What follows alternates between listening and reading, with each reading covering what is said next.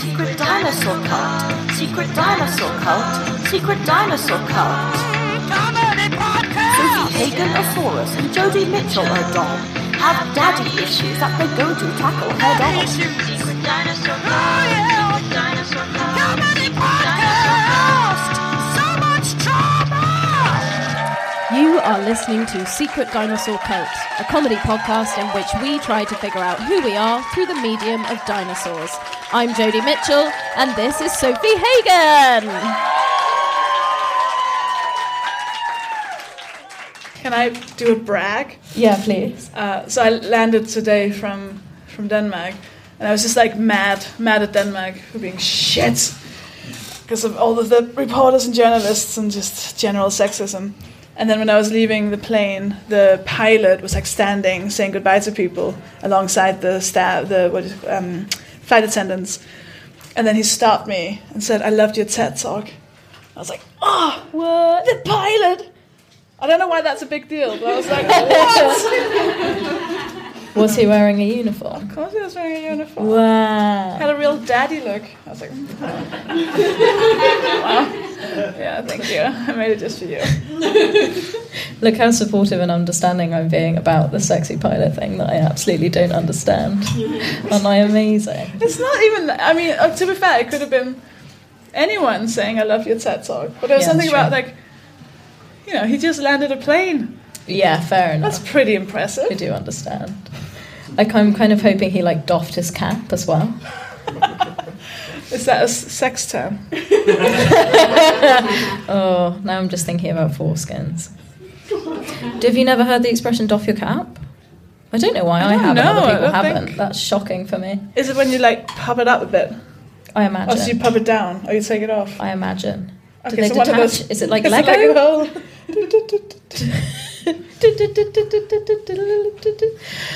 Enough of this. Anyways, I'm famous is what I'm trying to say. Famous in the... I thought we were going to crash at one point. There was a good 3 minutes where I was like, I don't think the engine's on. I think we're just floating and we're about to just crash. Because I felt like I heard the engine turn off. And then I was just like, okay, I guess I'm going to die now. And I was like trying to come to terms with it. What airline were you flying with? British Airways? Ooh, fancy. Is it? I don't know, I've just never not flown with Ryanair. Oh, ooh, taking advantage of workers who are being paid, not anything. Ooh, I just like the bit where we applaud when we land, like we weren't expecting that to happen. Just that sense of danger, I really get a high off of it. You know? That's what I want from a plane ride. We're coming to Birmingham. We really need to talk about this. We need to start tickets. We do need to plug it. I'm sorry, I shouldn't have left you in the lurch with it either. I was just... No, it's not just you, it's the entire audience as well. No one this London show are impressed with us going to Birmingham. Oh, I'm quite excited. It's a quick little train ride, you can all come. Yeah, I have a lot of family around there, they could come. Really? Most of them are young children. Yeah. But I'm sure they would love this content. And I have some family members listening and I don't know how comfortable I am. Actually, my family in Birmingham are mostly my dad's family, so I feel like it would almost be hilarious to invite them to this podcast. We'll do it, we'll survey it, and we'll see if we should do it again next time. But we are coming to Birmingham on March 24th. Tickets, it's for the Birmingham Podcast Festival, which is pretty fucking cool. It is pretty fucking cool. And tickets through secretdinosaurcult.com. Oh, yeah. Yeah. We have to... Listen, it can't all be about you. Okay, some of this is for Birmingham. Sometimes it has to be about us and our sales. We just love capitalism. We always have, okay? We need to buy more badges. Right. We should talk about being terrible people. Are you okay, hon? I'm Jurassic, mate. You're just the worst. Triceratop that bitch. Wow, you really are a terrible person. Iguana, don't even get me started. We are a cult, and you're here at the cult meeting, and if you're listening to a cult meeting, and that means you are in the cult meeting. We want to give you something as like of course we know you get so much out of being in the cult. Of course, why you get pleasure and entertainment and you get to look at us or listen to us, and that's a gift in itself, we know. But part of what we give to you as our cult members is we give you forgiveness. So what we want to give you now is I want you all to think about the worst thing you've ever done. Okay, just think about, focus. Can you see it? Your mother's tears. Yeah, that was you. You did that. Yeah, feel it. Feel the shame and the guilt. And now we forgive you. You're so welcome. Feels good, doesn't it? Yeah. Good. Now for the most important bit. Us. Jodie, how have you... It always hurts when they don't laugh at that. A tiny bit. It's almost as if this whole thing is about us. What's the... Jodie, when have you been a terrible person? So a few weeks ago on the podcast, I talked about an event that happened where I got very, very drunk at a party and vomited over a whole room. And, you know, I'll leave that for you guys to explore fully. The horrors and the suffering that stemmed from that for other people and not me. But after that, I returned to Edinburgh. And I was quite depressed at the time. I was quite anxious. I was in withdrawal from my all-consuming monogamous codependent relationship. Classic me. And so what I did was I went into deep denial about my mental health issues, and rather than admitting to everyone that I was depressed, I blamed all of the symptoms of my depression onto potential phantom pregnancy. And it didn't matter what anyone said, I insisted that I was just pregnant. And my friends had to go through several weeks of guiding me through a pregnancy that we all knew was not the case. Yeah. And they all suffered quite a lot. They had to do a lot of emotional labour. And they shouldn't have had to do that because I was not pregnant. We all knew I was not pregnant.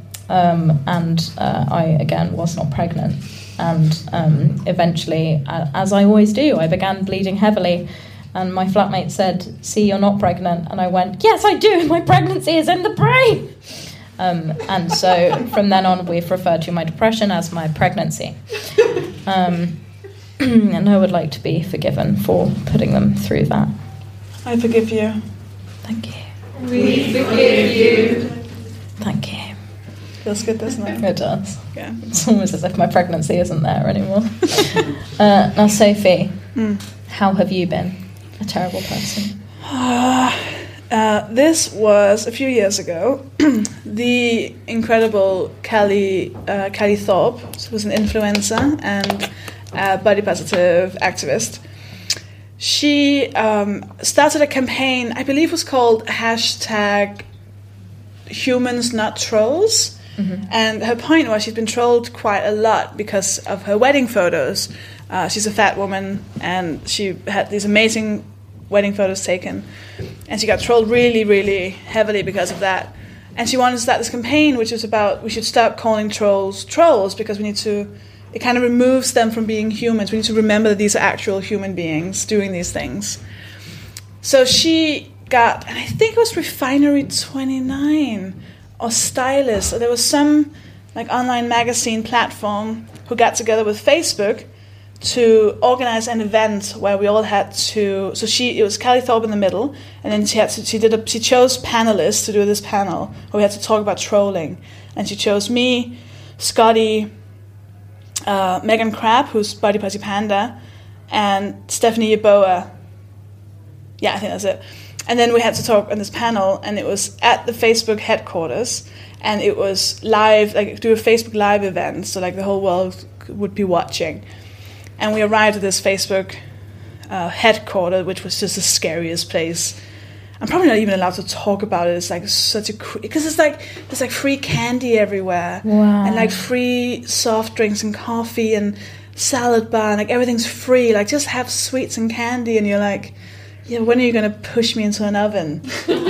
So creepy. And there's like, oh, here's a fun statue. You're not allowed to take photos next to it. Like, why? What does it do?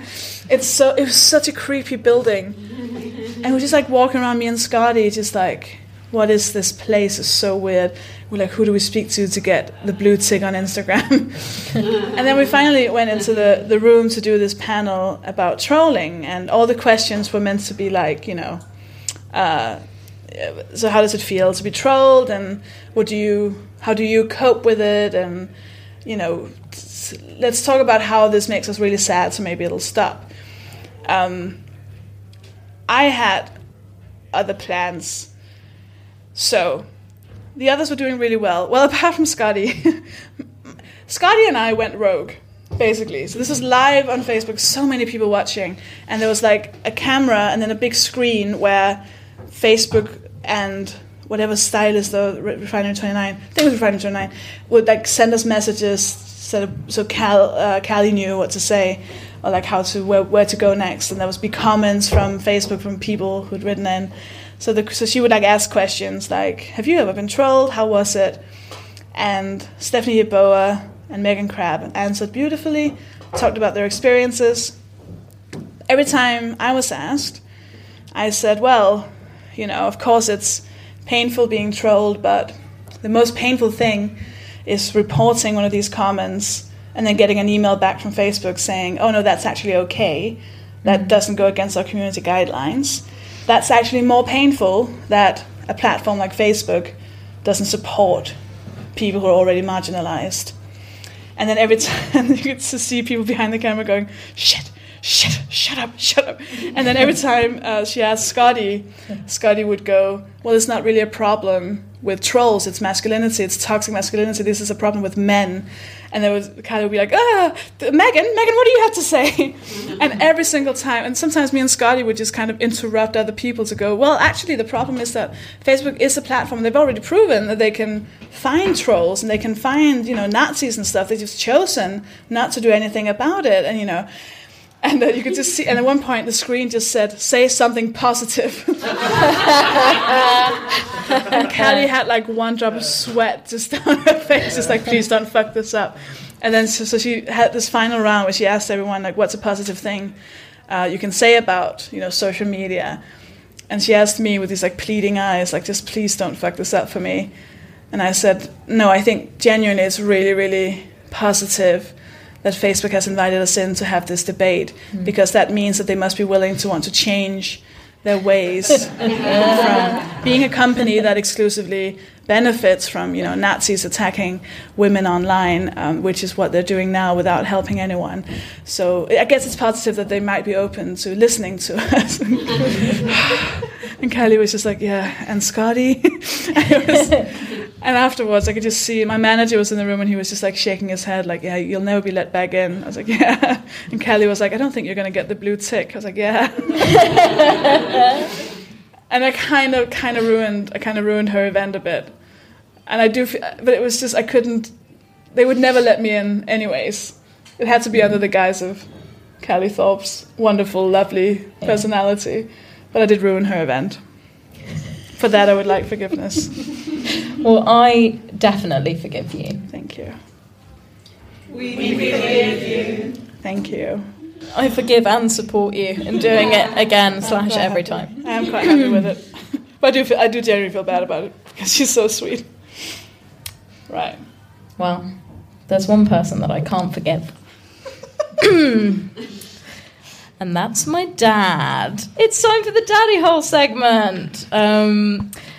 Now, obviously, cults are often arranged around a patriarchal figure. And this cult is no different, because we do love to talk about dad, don't we? Mm-hmm. And obviously, with this segment, we take turns in creating our own jingle, and it's now my turn. Humidity's rising, barometer's getting low. According to all sources, Mum's house is the place to go. 'Cause tonight for the third time, Mum has brought home a lad. So for the third time in history, it's time for a new dad. It's raining dads. Hallelujah, it's raining dads. Amen. It's raining dads. Hallelujah. It's raining dads. And they're all called John.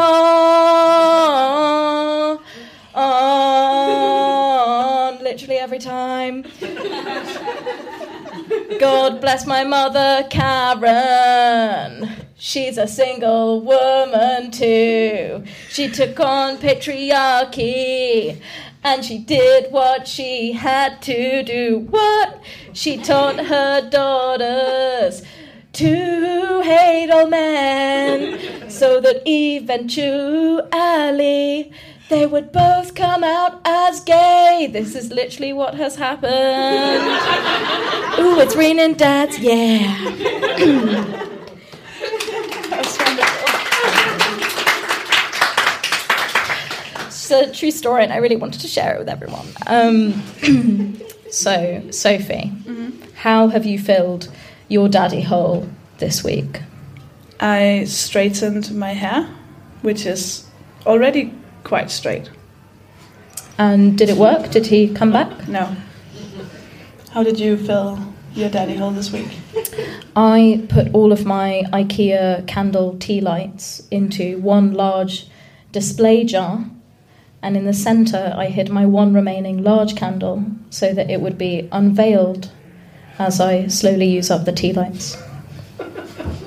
Did it work? Did he come back? No. Okay. That's that bit.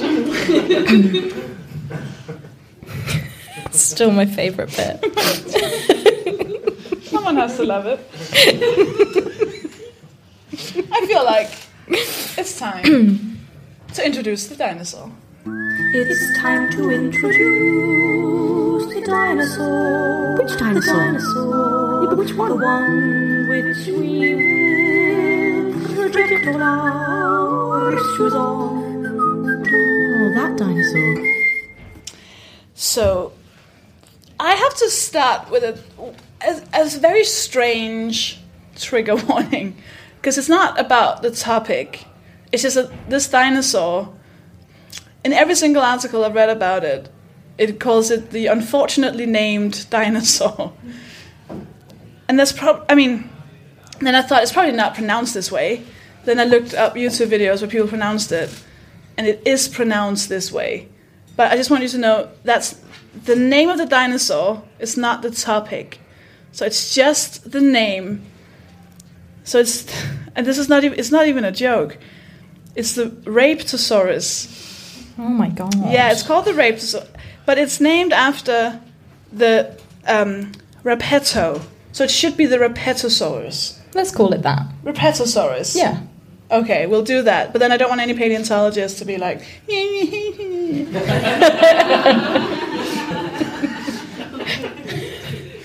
It's okay. If they do that, we'll put them in the Ross Geller corner of shame for toxic masculinity. It's fine.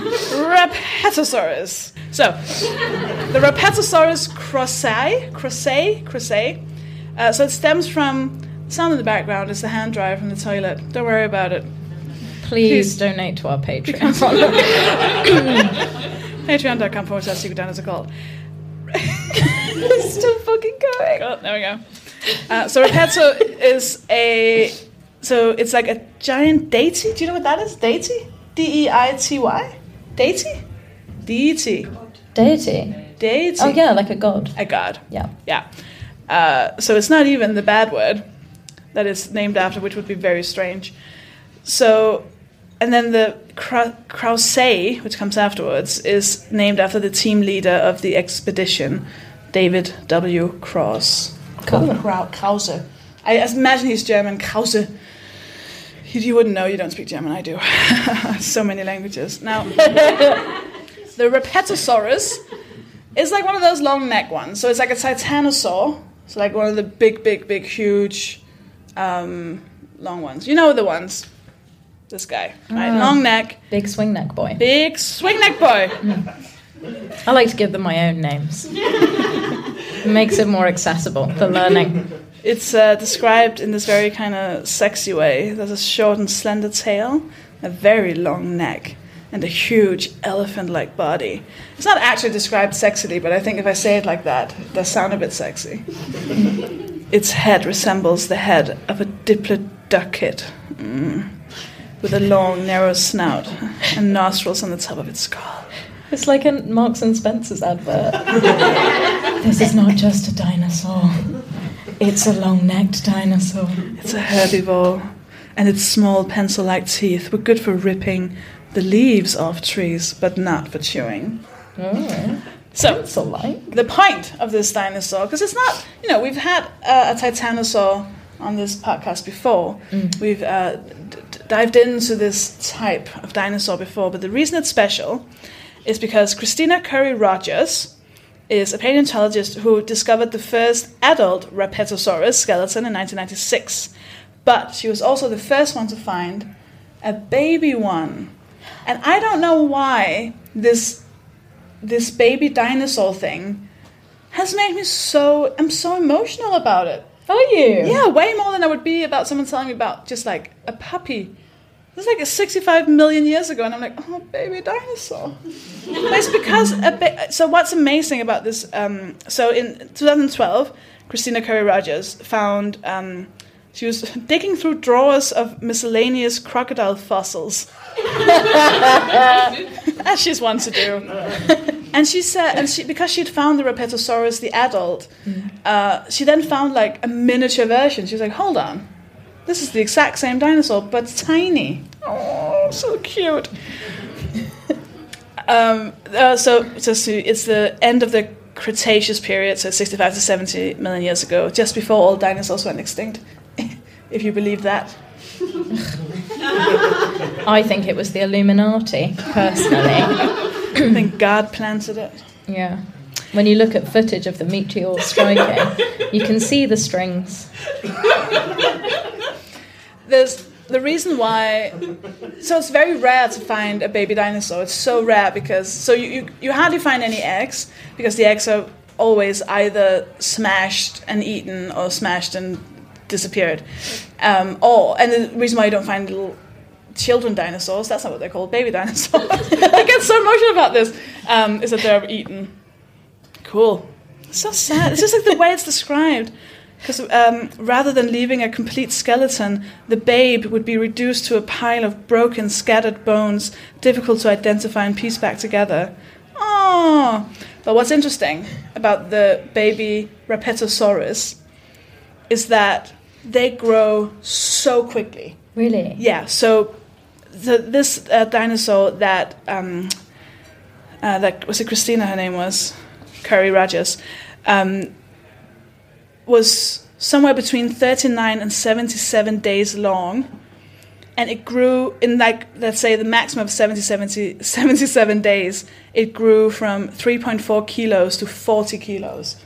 It grew so quickly, and that's because awesome. It's because they're so big, the adults are so big, that they can't properly care for a child, because they're so big. Like, how do they, like a tiny, so like when they're babies, they look like a terrier. It's just like a tiny, like the size, they don't look like a terrier, they're the same size as a terrier. Maybe she just found a dog, let's be honest. So they're like too big to actually care for them, so they have to become self-reliant like really fucking quickly. So almost from the time they come out of the egg, they would be able to walk and feed itself. And then this article just hates other dinosaurs. It's like, probably feed itself, unlike duck-billed dinosaurs, which were probably nest-bound and relied on their parents for food. I know I read so many emotions into this, but I just sounded so bitchy. Unlike duck-billed dinosaurs. Fucking losers. Fucking losers. And then this guy, I really like him, Stephen Brassatt, a paleontologist at the University of Edinburgh, said, this is so paleontologist-y. The evolution of these fast growth rates in these colossal dinosaurs is one of the greatest achievements in the history of evolution. That's a big claim. I can just imagine him sitting being like, oh, this is the best thing that's ever happened in the history of the world. Oh, I love you, Stephen.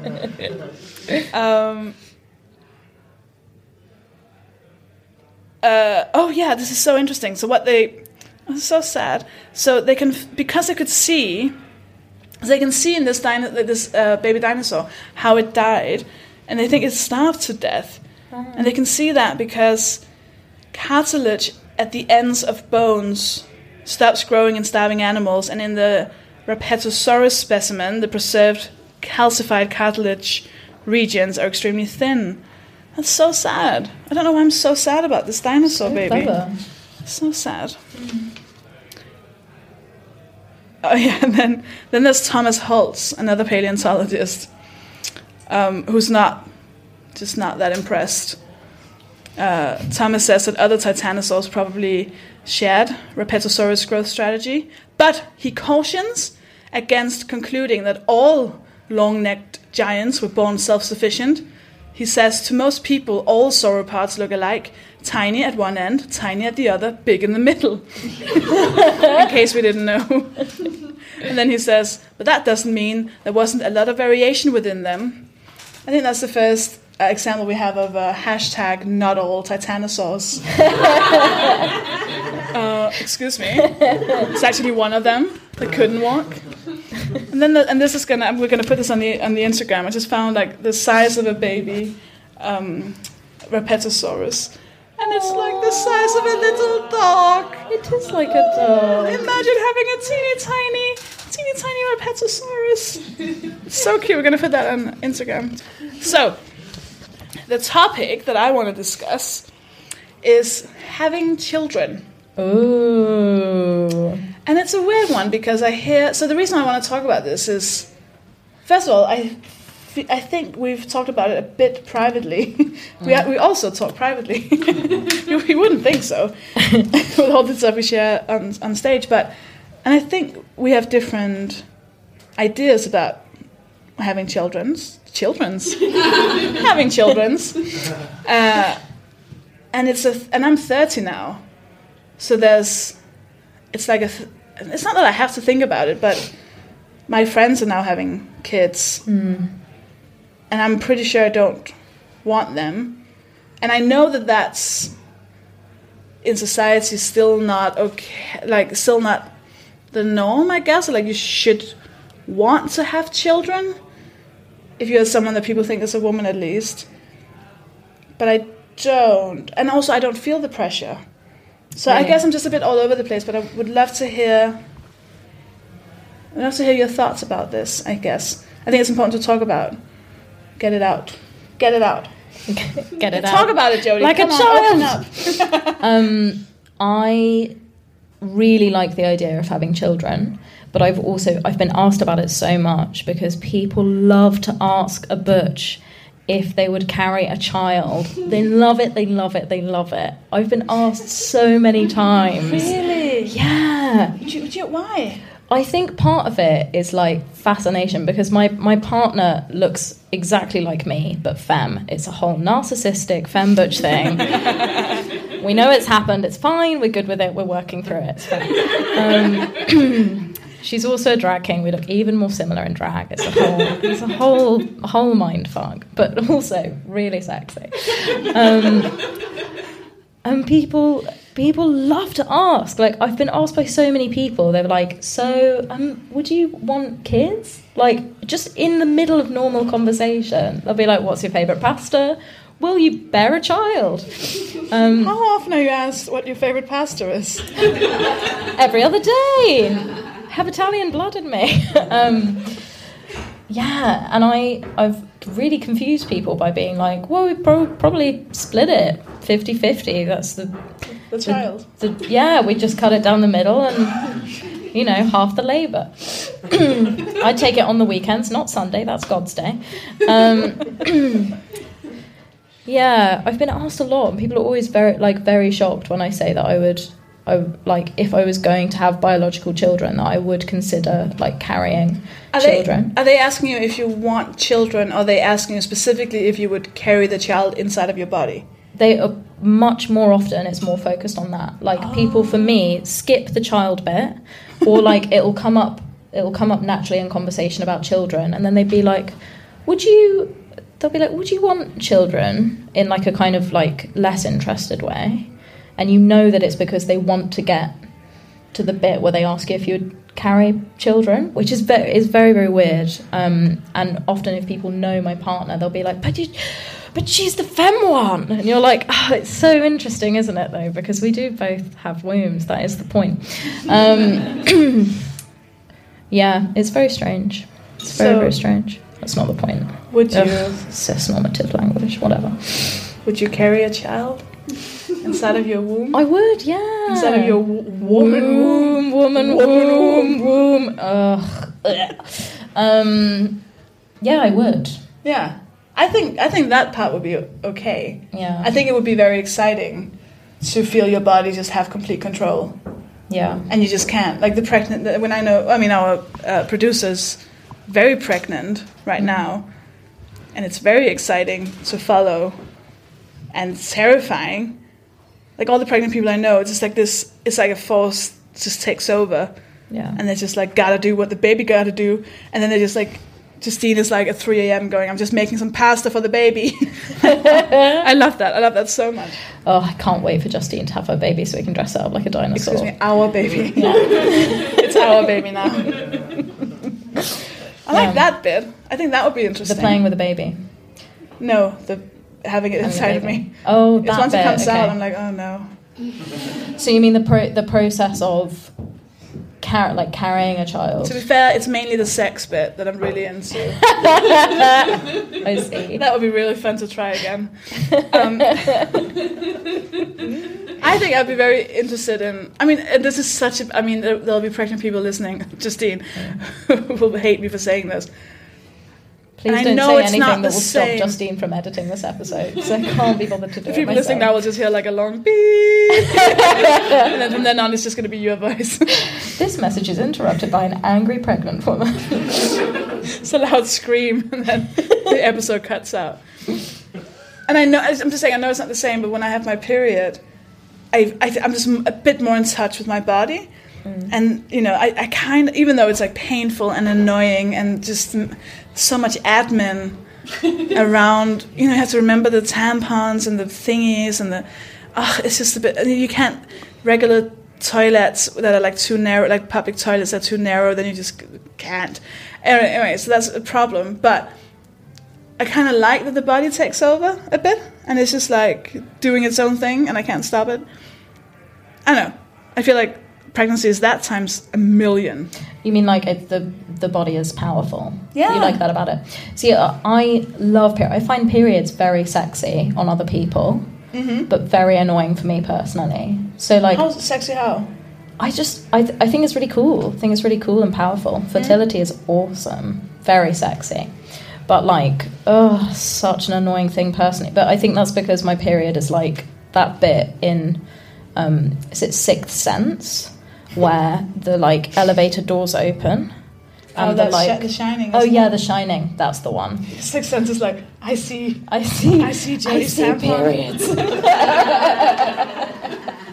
Oh my God, Bruce, you're a tampon all along. Surprise, motherfuckers! We've got to do that movie remake.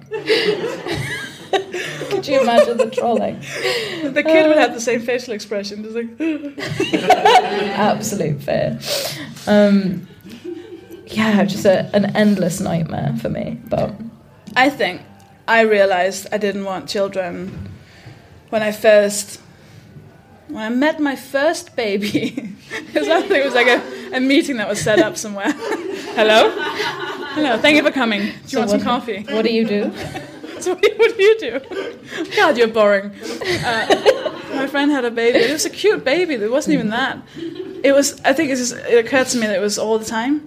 All the time. Yeah. It's never not there. Like it's never not a thing. And I think in my head it all been this collage of like, the first time it says a word, and then it's like running in a field. Yeah. Like, whatever. We're playing basketball with the baby or whatever. As I'd love to do. I don't know why that was a thing. But then I was just like, there's never a time when you're not responsible. And it's for like the next, at least 18 years. 18 years! And then sometimes after that, I was talking to if it's a boy. Am I right? Because men are babies forever. Men are babies forever! Babies. No, my flatmate and I told my flatmate we were going to do this episode on having kids like yesterday, and she was like, "Oh, I've changed my mind about it. I never want them," because I thought about myself, and I was 22 when I had my mental health breakdown, and I'd be so pissed off if my own child, was. I seemed like very little work, and then I was like, surprise, give me support, and I would be so angry if my child did that. So I'm not going to have it because I'm too lazy. It's like, what an amazing way to look at it. It's like, fair enough. I mean, that's fine, yeah, sure. I mean, I've just landed today from Denmark, where I spent 2 days with my best friend and her baby, and he is the cutest toddler. I need to start calling him baby. I also called him it for a very long time. Oh, can it speak? She was like, he's 2. I was like, oh yeah, sorry. And he's so cute, and he's so sweet. We went to this ethically questionable place in Denmark called like Randers Rainforest. It's like a zoo, but it's like very tiny, like rainforest themed. So there's some animals, very big animals, and very small cages. It's not okay. It's very not okay. I didn't know that until I was there. I was like, I don't know this. But there was like a bat cave, and my best friend, she's terrified of bats, like so scared of bats. But she also wanted to show him, he's 2.5 now. She wanted to show him, like, if you're scared, that's okay. I didn't know what to do. So when he was like, I'm scared, I was like, yeah, I know. It's so scary, isn't it? And that's not what you're meant to do. She was like, no, tell him that it's okay. You're there, you'll protect him. I was like, oh, okay, cool. I'm here, I'll protect you. She was raising me and him. But he was so he noticed that his mother was scared of the bats. This tiny, like, 2.5-year-old child in this like little t-shirt with airplanes on was just like, it's okay, mommy, it's only bats. And I was like, oh my god, it's so cute. And he's the cutest child I've ever met. He's so adorable, and I still don't want kids. And I was like, that is the ultimate test. If I don't see this beautiful little child and think I want one, that's it. That's it. Fair. I think so. I think for me, I think that I would like kids, but not before I'm 35. Not before then. I had a slight argument with my mum and my sister about it at Christmas, because my family are working class, and like everyone in my family has had children quite young. So my family have like a very different timeline, and my sister has a very different timeline to me as well. So we started talking about children, and Saskia was like, oh. Well, first of all, my sister and her partner were talking about having kids, and my sister was like, yeah, it's amazing because I'm going to carry Emma's eggs, and because they're in me, they're going to suck some of my DNA in. And I had to be like, absolutely not. She was like, yeah, and I was like, no, absolutely not. It's not science. And she's like, well, you don't know science. And I was like, science knows itself. So that the conversation started off in awkward territory. But yeah, I was like, oh, are you thinking of having kids, or is it just like classic queer chat where you talk about having children in like the second week of dating after you've like moved in together, which they did literally do. Adorable. And she was like, no, like obviously it's not that far off. Which is totally fair, not shaming her for it. But for her, she's my younger sister, and it's, a few years away for her. And I was like, I just really can't imagine. The world just sucks. Like, it's so obviously so difficult to have a career and have children at the same time. And it's must be so maddeningly isolating to have children if you don't have a really good support network around you. Like, how do you do anything? Like, loads of places still aren't even breastfeeding friendly. They just don't let you do that, which is insane and the most annoying thing ever. Like, how can you shame people for that? Ugh, men are trash. But yeah, I can't imagine it. And my mum was sort of like sitting and watching this conversation happen, and she had me when she was 26, I think. And Saskia was like, "Oh, you're going to be so old. Like you're going to be ancient. Like how can you raise a kid when you're ancient?" And I was like, "That is the point, that you are older than the child. It's like the main point. So I think it'll be fine." And it was sort of like this spectrum where my mum was like watching between, and I was like, "Well, Mum, what was your experience? Do you feel like it would have been easier to have children later?" And she was like, "Oh, okay, yes, yes, very much so." And Saskia was like, "Why would it have been easier, Mum? Why would it have been was I a problem, Mum? Was I a fucking problem then? Was I a problem?" I was like, "You're being a problem now, and you're an adult. Like, imagine what little shit you were." It's so interesting. I kind of like the way my mom did it, because my mom got pregnant, I think by accident, and then she was just like, they were living near Copenhagen where my dad was working, and then my mom was like, "Well, I'm moving to the countryside, like 4 hours away from Copenhagen. You can come if you want." And he was like, "Okay, but my family and everything is here." She was like, "Nah, I'm leaving." And then she went to live close to my grandparents. And then so it was all on her terms, and the whole time she was like, "I'm doing it my way. It's me and the child, and we're together. There's me and her against the world." And my dad was just like, "Well, I'll just be over here." Bye-bye. Disappeared. And then he came back 5 years later with my sister, and then left again. so much fun.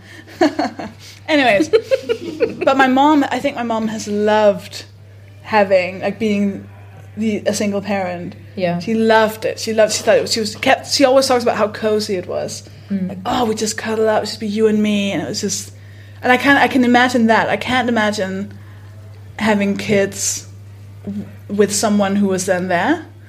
Not just because I don't trust people not to leave, but I think I would be annoyed.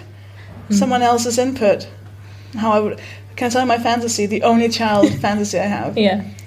So, in the fantasy, I have like an affair, like a married man, and it's very dramatic. And I shouldn't do it, but it's just so hard. And it's just this big thing. You wouldn't know if you weren't there. It's this very romantic thing.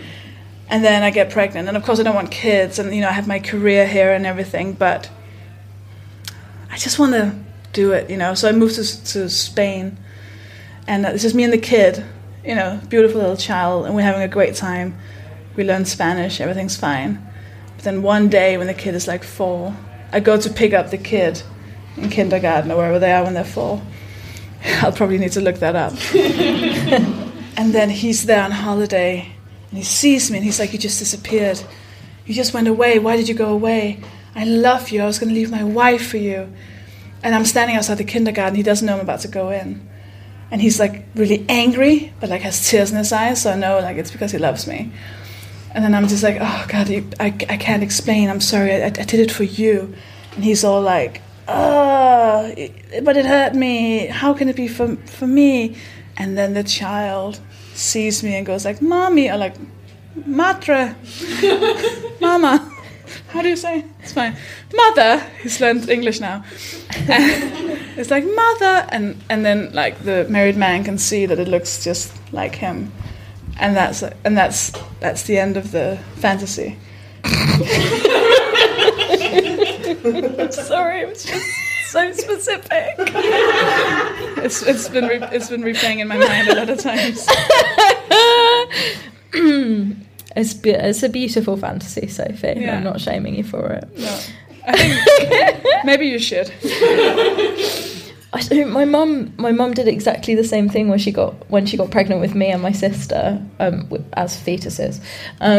She it's so confusing. She basically like had already broken up with our dads. She's got very high standards. They were both cunts. So she'd already broken up with our dads, and then she waited until after found out she was pregnant, because she's incredibly fertile. Like, glance at her, she's pregnant. Found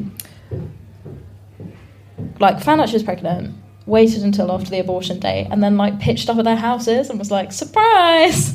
I have a baby, but I don't want you to be involved because I don't need any men. Goodbye! And my sister's dad was Catholic, so he was like, well, we have to get married because it's God's way. And she was like, absolutely not, you're a twat. And he was like, oh, so what you want is money, is it? And he got like 100 quid out of a cash machine and threw it at her. And I was like, what did you do? Wait, Yeah. I mean, because that's not something you can do quick. No, I You have to know. go, like, take her to an ATM. No, I think they're Wait, and then... Stay there, you don't leave. Wait, which card is this one? No, wait, that's the company card. Wait, come on. What's my card? Oh, come on. How much? 100. Do you want a receipt? No. Do you want Yes. advice? Do you want to buy? No, I'm fine. Here's the advice. and then- Stick with the And child. don't leave. Wait.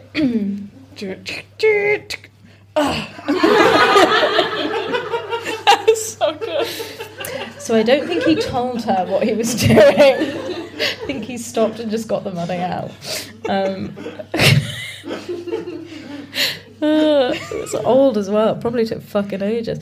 Yeah, he just like chucked it at her, and she was like, "Oh, thanks." Just took it and left. Yeah, that's the right thing Yeah, to do. she's a cool gal. I like that. Could have got what, like 200 flat whites? What, instead? Yeah. Excuse me, What am I barista. talking about? The third wave of I would coffee like to happening. order 200 flat whites. I can see, I don't know, I think it's because my mom would always say to me, oh, when you become a single mother. So it was never an option not to be a single mother. It was always just like her vision for me. Oh, one day you too will be a single mother. Oh, cool. I wonder why I don't trust men. No. It is so badass though. Like, I have so much respect for my mum doing that on her own. It's amazing. Because when I was born, we moved into like sheltered mother and baby, like social care accommodation, where like it was just like a cot and the bed in the same room, and it's crazy to me. I would need so much support to have a bub, and support I will have. I'm already building it up. What do you mean? Nothing. I don't know. I also think adoption is a pretty sweet option. The world is dying. People are killing it. Yeah, I think I agree with the older thing. I think if I was to have kids, like my life would have to be over already. I'd be like, I'm almost dead now. Why not? Why not ruin it further?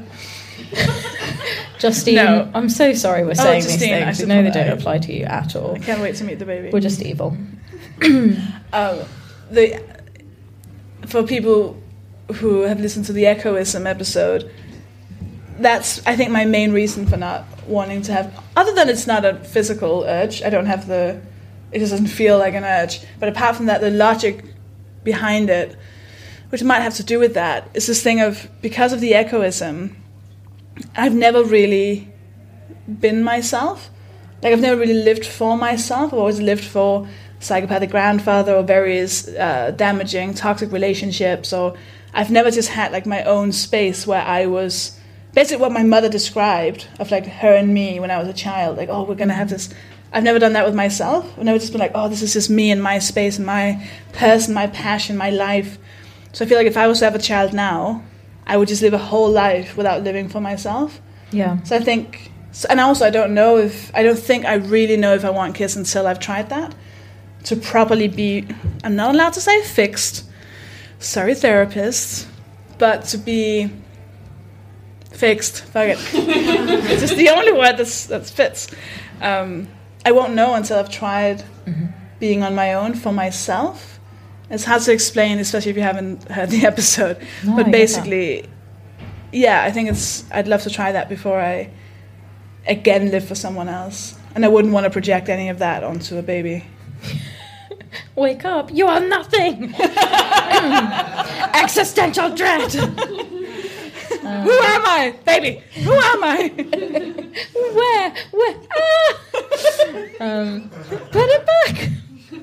Maybe you are the baby. But I am. It's the inner child therapy thing. Yeah. We have to treat you. Oh my God! Did I ever tell you that? That's so scary.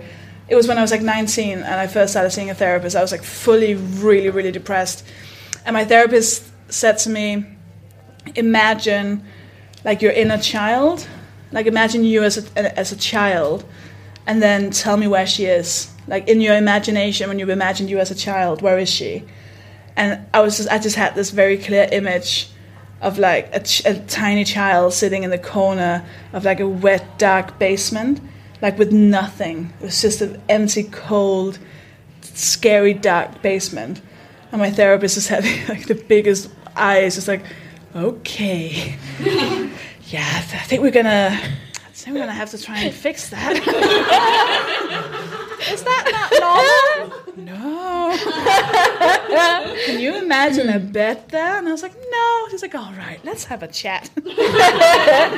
So much trauma. Oh my God. Wow. Cool. Yeah. So I think that's, yeah. It must be a lot of pressure not to, I don't know, everything you do as a parent affects your child. But this is why I'm really glad that I look a lot like my partner, because then if we had a child, the child would never be able to tell who was who. I'd be able to blame all of the bad things that go wrong on her. What I found with my friend's toddler, I do so many things the way I was raised. And this was like yesterday. And he just ran past me being all childlike, like, ah! And I did, so my grandfather, psychopath, he would do this thing where whenever we made any kind of sound or just existed, he would make like a motion where he would like take his arms up and he'd get this facial expression, as like the same expression you'd get if someone was coming at you in a bar and wanted to fight, and you'd be like, whoa, whoa, I don't want any of this. Like really like he would throw himself back like, whoa, whoa. And I did that when the child ran past me. I just went like, whoa! And I was like, fucking hell. Fuck. I just directly copied my piece of shit grandfather to this tiny child. And that was so scary. So scary. And my friend who has the baby said she does the same thing. She sometimes catches herself saying things that she knows that her mother would say to her, that she was like, that wasn't good. I don't think that helped a lot, kind of thing. Yeah. I think that is scary, how much you will just pass on. It's not scary if you had like a healthy, good family life and you're just passing down good things. But if not, fucking hell, you have to be aware. Yeah. I'm kind of excited to see what like my generation of friends having kids will be like, because all of my friends are very like self-aware and will talk about their emotions all the time, as we should. And I feel like it will be really interesting to see how that interacts with parenthood, which is it's like for previous generations has been all about selflessness, particularly if you're like the primary carer for that child, which traditionally has been like all women. I think it's going to be fascinating, because I can totally see so many of my friends getting a bit into pregnancy and then being like, fuck you, look after the child, like I have to do my self-care. Yeah, I think it will be really interesting. And also that will be good. I think it's very strange that there's like this culture of like you have children and then you like stop existing, like you only exist for the child. I think that's so bizarre to me. Like necessary to an extent, because you have like a living thing relying on you, but so weird that we don't think about it. Like it's just a total norm. A total norm. They're there all the time. But we don't listen to people's experience with it at all. They're there all the time. Never not there. You're not even listened to when you give birth. I have a really cool friend who like writes about radical birth. What's Love radical having birth? feminist friends. What's that? It's basically like the idea that medicine doesn't really like listen to people that are giving birth. So like a lot of it's about the fact that like it's actually not very good always to have like to give birth as quickly as you're like expected to in a hospital, because that's like essentially so that a ward can run efficiently, or like you're expected to give birth lying on your back because that's again more efficient for everyone, but actually that's not how gravity works. Yeah, it's really interesting. They're really are you into meant to stand up then? No, like all fours. But that's just the same gravity situation, but the other way around. Apparently it's good for the insides. I don't really know the science of it, but she is very clever. Yeah, okay. We can try it out after the show if you want. I feel like I need to see what you mean. Yeah. It's very interesting. It's like the idea that you should have more emotional support and that the body naturally takes more time to give birth, but we've like been told that you should give birth very quickly, and that's actually not ideal and like causes a lot more trauma and requires a lot more medical intervention, and like how that intersects with listening to medicine and science, and like medicine where appropriate, help where appropriate, it's very interesting. It's very interesting. Yeah. My favorite book when I was a child was, I feel like this is a book that I've read, but now that I'm about to say it out loud, I think it's called Help, I Found a Baby in the Trash Can. And it was a group of children, dramatic. Maybe teens, and they're like walking around, and then they hear like a cry, and it's a baby in a bin, and they take the baby and they try to like care for it, and it's all this big. What if our parents find out? And they take it into this like shed and make like a home for it, and finds out how to take care of a baby, and it's this really nice book. I think it exists, or maybe I've made it up. And then so I think my main thing, there was that story once about a girl who was, I don't even know if it was about fatness. I think it was because she was fat. She hadn't noticed she was pregnant or something. So she got like pains in her stomach. And then she was picked up by an ambulance, and they were like, oh, it's because you're about to give birth. And she was like, I'm pregnant? And a part of me is like, if that happened to me, that would be quite fun. I'd be okay with that. That'd be fun, because then it's just like, it's there, you have to deal with it now. It's like if you found it in a bin. I think that's quite exciting. But you find it inside yourself, and then it comes out. Oh my god. That's like my nightmare. My absolute nightmare. A surprise baby. No, but like, it's... Because then you don't have a choice, and you have to make the choice, and the 9 months, and... Yeah. Then it's not your fault that you got drunk. She didn't know. It's just an exciting story. I did go to school with someone that found out they were pregnant very late on, because a lot of people I went to school with had kids while we were like still teenagers, and one of them did have a surprise pregnancy very, very late. I think she called it hyphenated first name Liberty Boo. Great name. Really strong name. I think the dad really liked the idea of naming it after Boo in Monsters, Inc. And she really liked the name Liberty.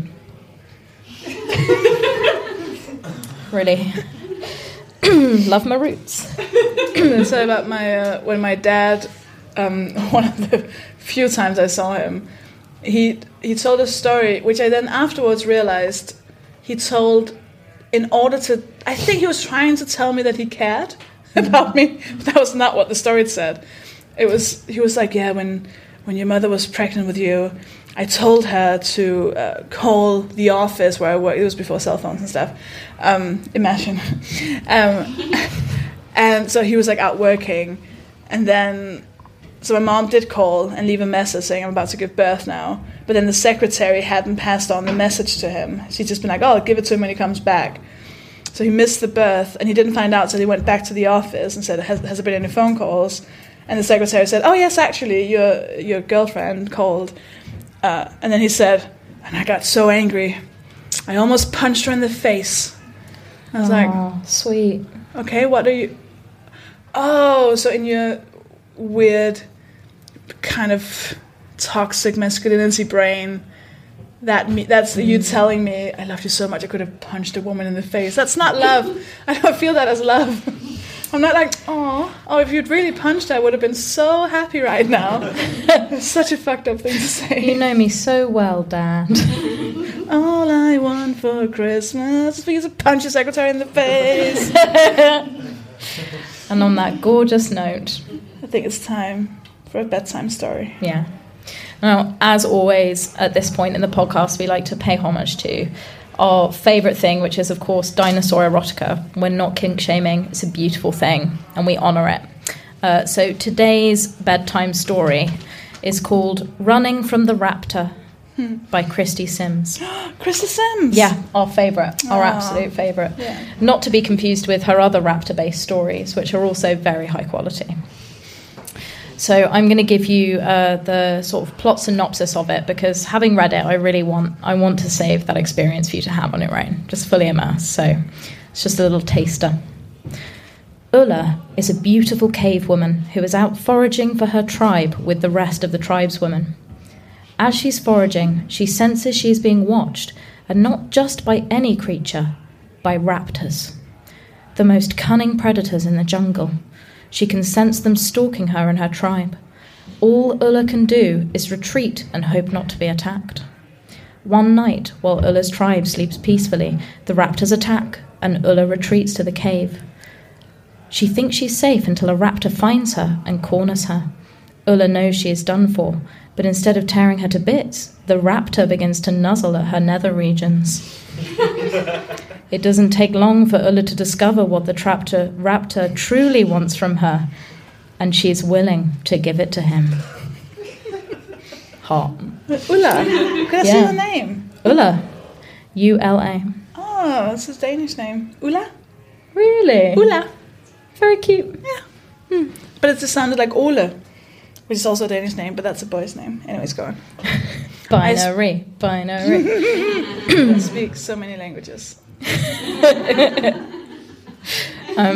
Now I've picked out a couple of reviews for you. Now, this first review is 5 out of 5 stars, so really enjoyed it. And it's called Let Your Imagination Fly. I selected this book based on a comment I heard at a party. Sure. Why did you have to say? Intrigued, I did a quick fact-finding search and found this little book interesting and worth a free read on my Kindle Unlimited plan. Now, it may not be for you if you're into conventional erotica, brackets, because it is far from typical, close brackets. But I liked it. It helps that I enjoy reading different once in a while, and I love reading independent authors who have freedom to think outside the box. This author did not disappoint. She has a vivid imagination and did a good job telling the story. I applaud her effort and will read more from her. And this next review is from Archie Medicbot. 5 out of 5 stars, a pleasant surprise. And it simply reads, Dinosaur anal. That is all. And if that's not enough to get you to read this book, then I don't know what you're living for. So there you go, you should read it. Was actually a top class read. That's amazing. Yeah. Did you leave a review? I didn't leave a review. I know. I'm going to though. Go. I'm marinating in my review at the moment. I didn't think I could top that one. That's true. Now, I have someone and something that I really, really want to plug this week. And what I want to plug is the charity Every Month. So they do a lot of work with All Killer, No Filler podcast, but it's run by one of my best mates, Rosie Candlin. And they do amazing work tackling period poverty in Manchester. So what they do is they take donations of like period products like tampons and sanitary pads. They gather them all up and then they give them out in packs to charities and shelters. And they usually, I know when they started out, they put hot chocolate in, and now they put chocolate bars in, and they just do amazing work. They help about 800 people every month. And you can get involved with them if you're ever in Manchester, or you can donate to them. So you can donate products, you can volunteer with them to pack or to collect products.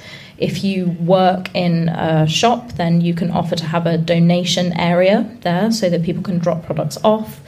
But yeah, please do get involved or donate to them because they do amazing work. And Rosie set it all up from scratch. She is just the most incredible person. She works tirelessly on the project. So yeah, do get involved.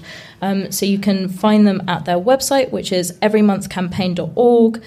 On Instagram, they are everymonthmcr, and you should totally follow my mate Rosie because she's a top-class lad with excellent content on Insta as well. She is at Hungry Graduate. So yeah, you should definitely check that out. Yeah, it's amazing. Yeah, that's so cool. I feel like I met Rosie the same day I met you. Yeah, you did actually. Didn't we? Yeah. Before the bucket of fish. Yeah. That's not a euphemism. No. Before the bucket of fish. There was this incredibly toxic guy hanging around that really wanted Sophie to do his gig. And I was like, hey, Sophie, why don't we go and get some fish? because I'm cool like that. No, we got some fish. It's a good story, but support the charity. Jodie, do you have anything you want to plug? What are you up to? So you can come and see my drag king troupe Peck's new show, Sex, Sex, Men, Men, which is currently on at the Yard Theatre. It is an exploration of masculinity. It is very sexy and steamy, and it has some incredibly talented drag kings in it. So come and check that out. It's on until the 16th. So yeah, get on that. And we have recordings at the Tap Room in Islington? We're in Islington right now, aren't we? I know London so well, you guys.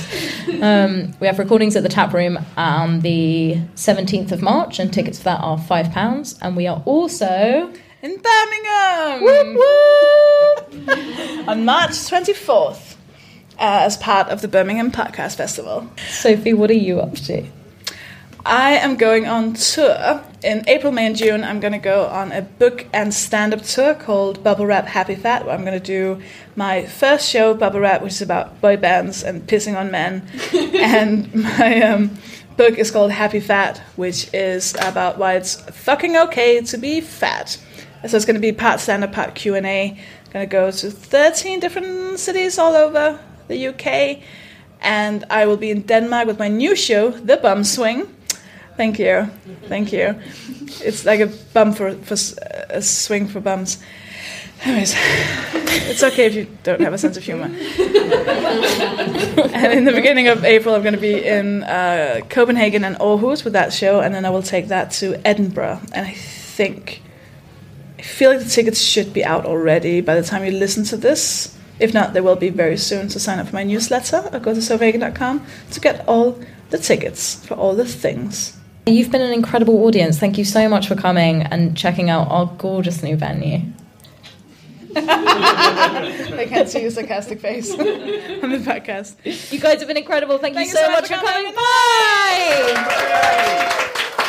You have been listening to Secret Dinosaur Cart. You can follow us on Twitter at Secret Dino Cart, on Instagram and Facebook as Secret Dinosaur Cart. Sign up for our newsletter on secretdinosaurcult.com, where you can also find tickets for our future cult meetings, and you can give us a 5-star rating on iTunes.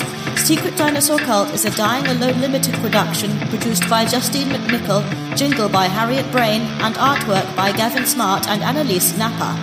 Thank you for listening. So much trauma!